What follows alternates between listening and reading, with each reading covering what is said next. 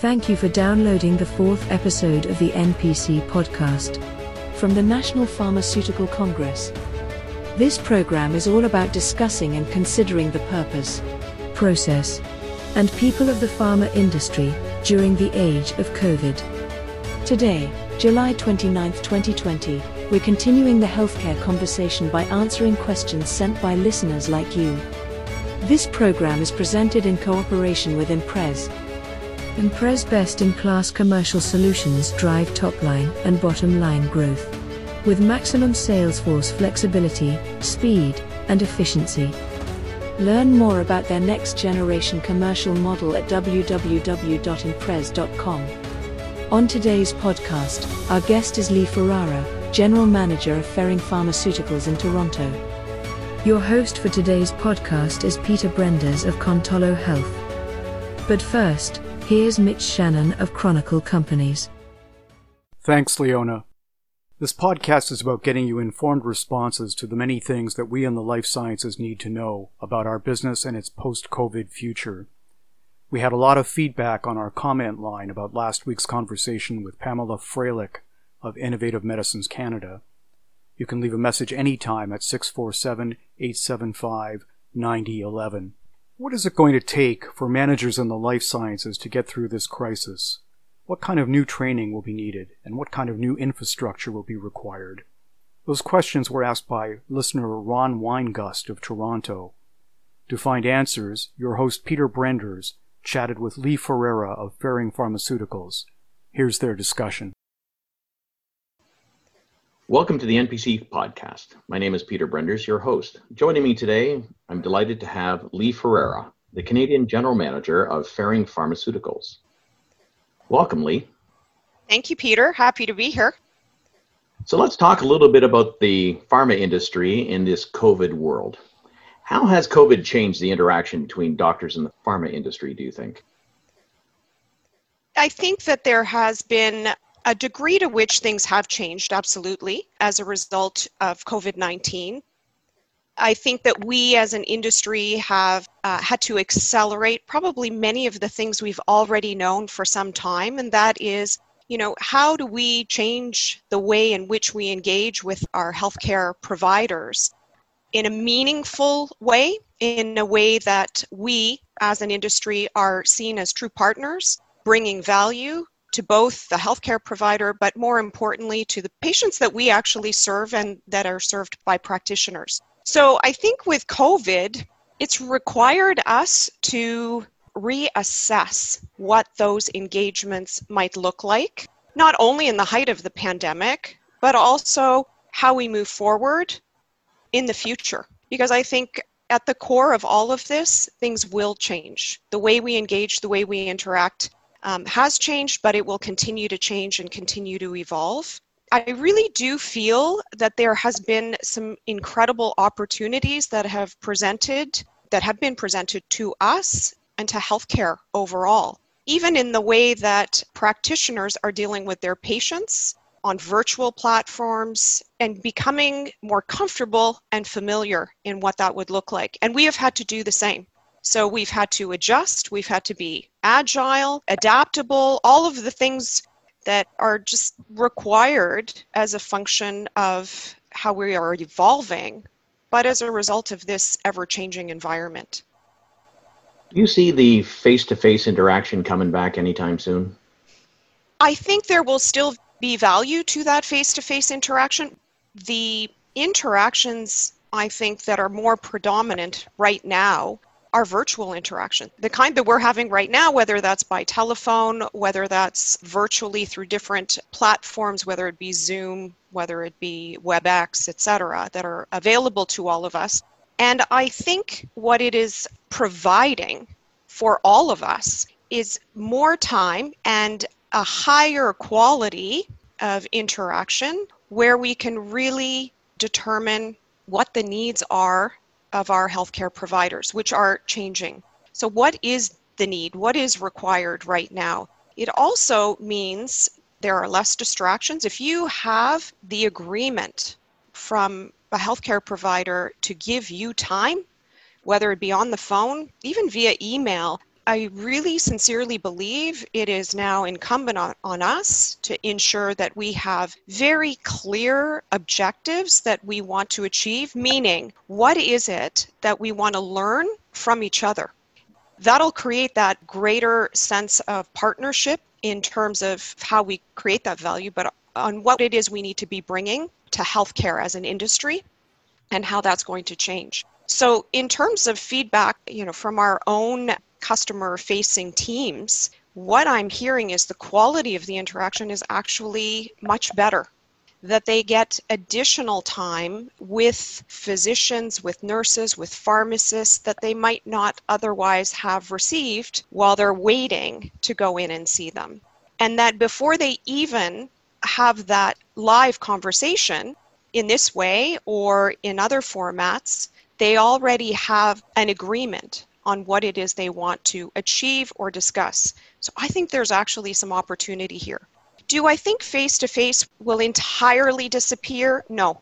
Like many things, there's going to be a balance or recalibration or harmonization on what this will look like as we move forward in the future. So I don't think that it will be gone, but I do think that there's some really good learnings that we've had as a result of our need to adjust during COVID.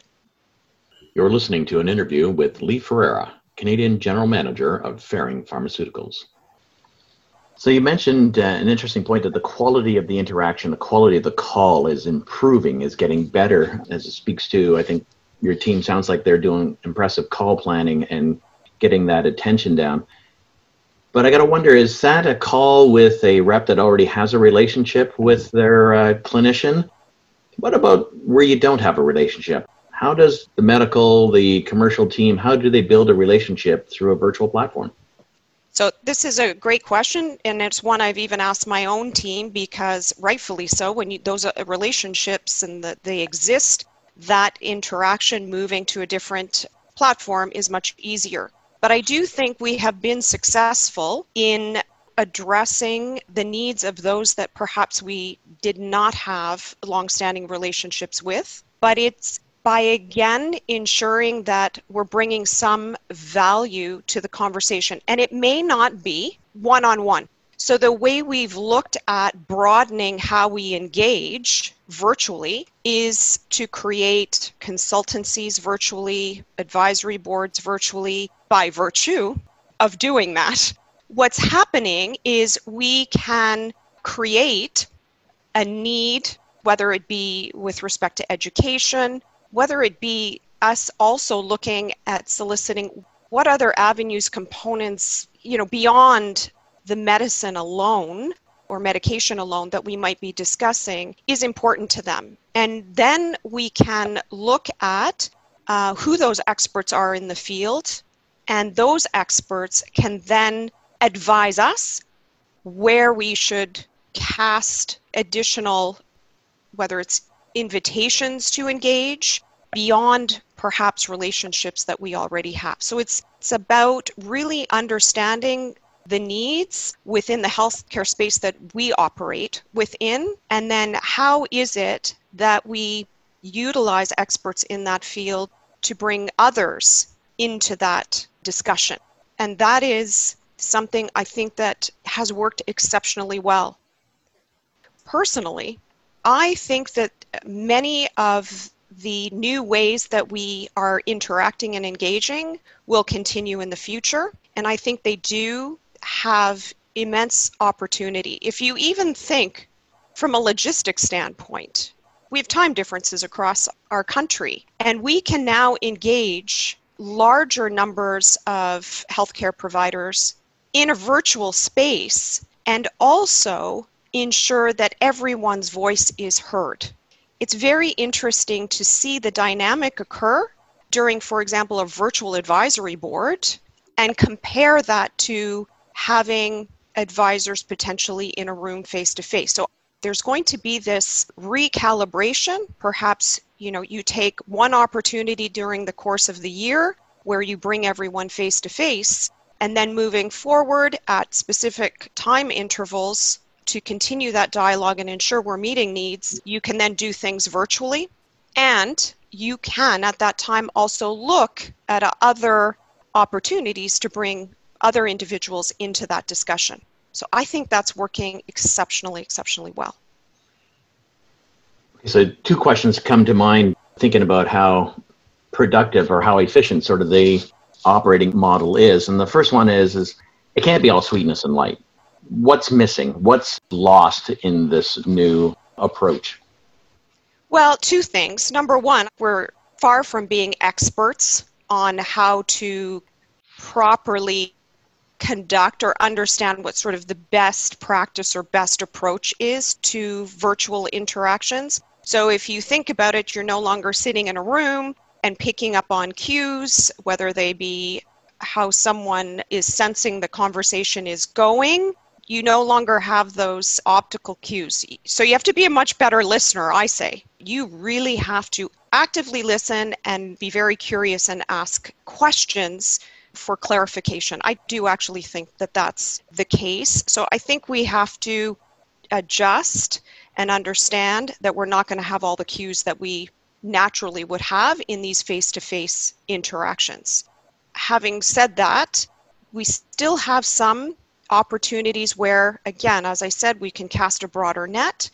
What I think will be more difficult, even with what I'm suggesting has been some positive outcomes to all of this, is your point of where you don't have those existing relationships. It's going to take more innovative thinking, how we make things interesting, valuable, relevant. And so that's going to take more time. I don't think we're experts in how we engage virtually. I can even say that from the experience within the organization itself, just in how we interact on our cross-functional teams. We are missing something by not having those face-to-face interactions. So picking up on cues. Some people, when they're in a larger group virtually, tend to be quieter than others that will engage more readily. So all of those things, we need to become better at what great looks like. We've sort of fallen into all of this. That's what we had to do. We've pivoted in the best way possible, but I think we have a lot still to learn about technology, about how to best use the technology, and also to help each other understand what the benefits of that technology are and what we can gain from it. So let me pick up on a piece you talked about in terms of the technology now, the new approach is expanding your reach. So what are the implications of that? Maybe you can help me understand what does that mean in terms of the capacity you have within your team now or the efficiency that you might have as a company. What are the implications downstream of that? It's a great question. So if we're becoming more effective and more efficient in the way we're engaging, perhaps it means that there's less downtime waiting in offices, less downtime with the travel, because we can create that interaction in a more contracted way. The way I see this is it will change and evolve perhaps some of the capabilities and competencies that we'll need to develop in our people, but it may very well enable us to reallocate those dollars that would be used for those parts of more traditional roles and allow us to reinvest those in other aspects of healthcare, again, that are more directed at our patients and what our patients need and how we allow patients to gain better access to medication. So what I'm thinking is we can reinvest those dollars, Peter, into things that are a lot more meaningful to the care, the health, and the well-being of patients. I'm Peter Brenders, and you're listening to the NPC podcast. What a great message. We talked about the external field force and how it's working with its customers, but you also picked up on a point in terms of how you're working internally as a group and how that's changing and how that's evolved. And maybe you can talk a little bit about that for a minute to help us understand how you're learning from both. So, and I am very fortunate, whether by my own volition or not, I insert myself in many meetings. Part of the difficulty, I can speak personally, from having gone into COVID, like we all have, is I really enjoy the interaction that I have with our teams in a very directive way. So I enjoy that face-to-face. I enjoy picking up on energy and discussing challenges and solutions. And so now we're in this situation where you don't have that ability to really pick up on those cues and get a sense of that, how people are thinking and feeling. And we now find ourselves in cross-functional team meetings, all virtually. One of the things I observed initially, so first of all, we don't have any real rules of engagement around virtual interaction, and I'm talking specifically within our own organization. So that's number one. So that's something I think that we have to look at. So if we are going to have this balance between working remotely and working in an office-based environment, at least in the, medium to longer term for some of us, then I do think we have to explicitly state what some of the expectations are. And for me, so one of the things I noticed initially is that people would not put themselves on camera. And so everyone knows that if I'm on the team call, they all have to put their cameras on. Now, it's primarily because it's easy. This is not a criticism, but it's easy to get distracted. If you're not on camera, then how engaged are you? It's not that the intention is not there to be engaged, but it's really easy if people aren't at least seeing you, that you could be doing other things. And then the other piece is, I feel we always have to be well prepared, plan, have very clear set objectives. But I think it's even more important when we're on virtual calls. So ensuring everybody knows what our objective is, what do we want to achieve. We haven't even identified what success looks like virtually. That's the other piece. So what does success look like? This is what I'm saying. I'm saying that we need to become better at what this looks like, how it should feel when we exit out of a virtual meeting, because it's very easy. Again, you don't have anybody around you afterwards, even as a debrief, unless you make some concerted effort to have that done afterwards. It's typically you hold the meeting, then you move on to the next meeting, or you move on to something else. And you don't have people around you as you would, for example, in an office space. How'd that go? What did you think? So you actually have to make an effort to do those things, even if it's on the telephone or even if you reconnect virtually. So there are things I think personally I would like to learn more about. What does excellence look like in a virtual reality? Because that's what we're operating in now. Thanks for those insights. I'm listening if I can summarize back there, as you talked about being prepared for calls, and what you've learned in your internal meetings sounds an awful lot like what you're helping to train everyone to do with their external meetings, and you're getting that new efficiency, which allows you to reinvest back into other new forms of care for the patients and for the provider network. But at the end, the summary, I think, was one thing you said: you need to bring value to the conversation. And so in this conversation, I found it extremely valuable myself. You've been listening to Lee Ferreira, the Canadian General Manager of Ferring Pharmaceuticals. I hope you found this event informative. Thanks to Lee and Peter for that exchange. The takeaway message comes from Lee. She said, "To get through this challenge, you need to cast a broader net." Well, that's what we're doing with this podcast. It's now available on Stitcher, Google Podcasts, Apple iTunes, and every place you look for podcasts. Subscribe at pharmacongress.info and never miss an episode. Wednesday, October 21st is the date of the 14th National Pharmaceutical Congress. This year it will be a series of weekly webinars featuring compelling speakers and subjects of vital interest. Watch the website for details at pharmacongress.info. And please keep those questions coming. Email them to health@chronicle.org or call our comment line. Leave your name, a callback number, and the question you'd like to ask. We use the best questions on future NPC podcasts. Call 647-875-9011. Next week's guest will be Christine Lennon, the new General Manager at Insight Biosciences Canada in Montreal. The NPC podcast was presented in cooperation with Imprez, Canada's next-generation commercial partner. Learn more at www.imprez.com. In Toronto, I'm Mitch Shannon of Chronicle Companies. Your producer is Jeremy Visser. The announcer is Leona Freud. Have a good week and stay safe.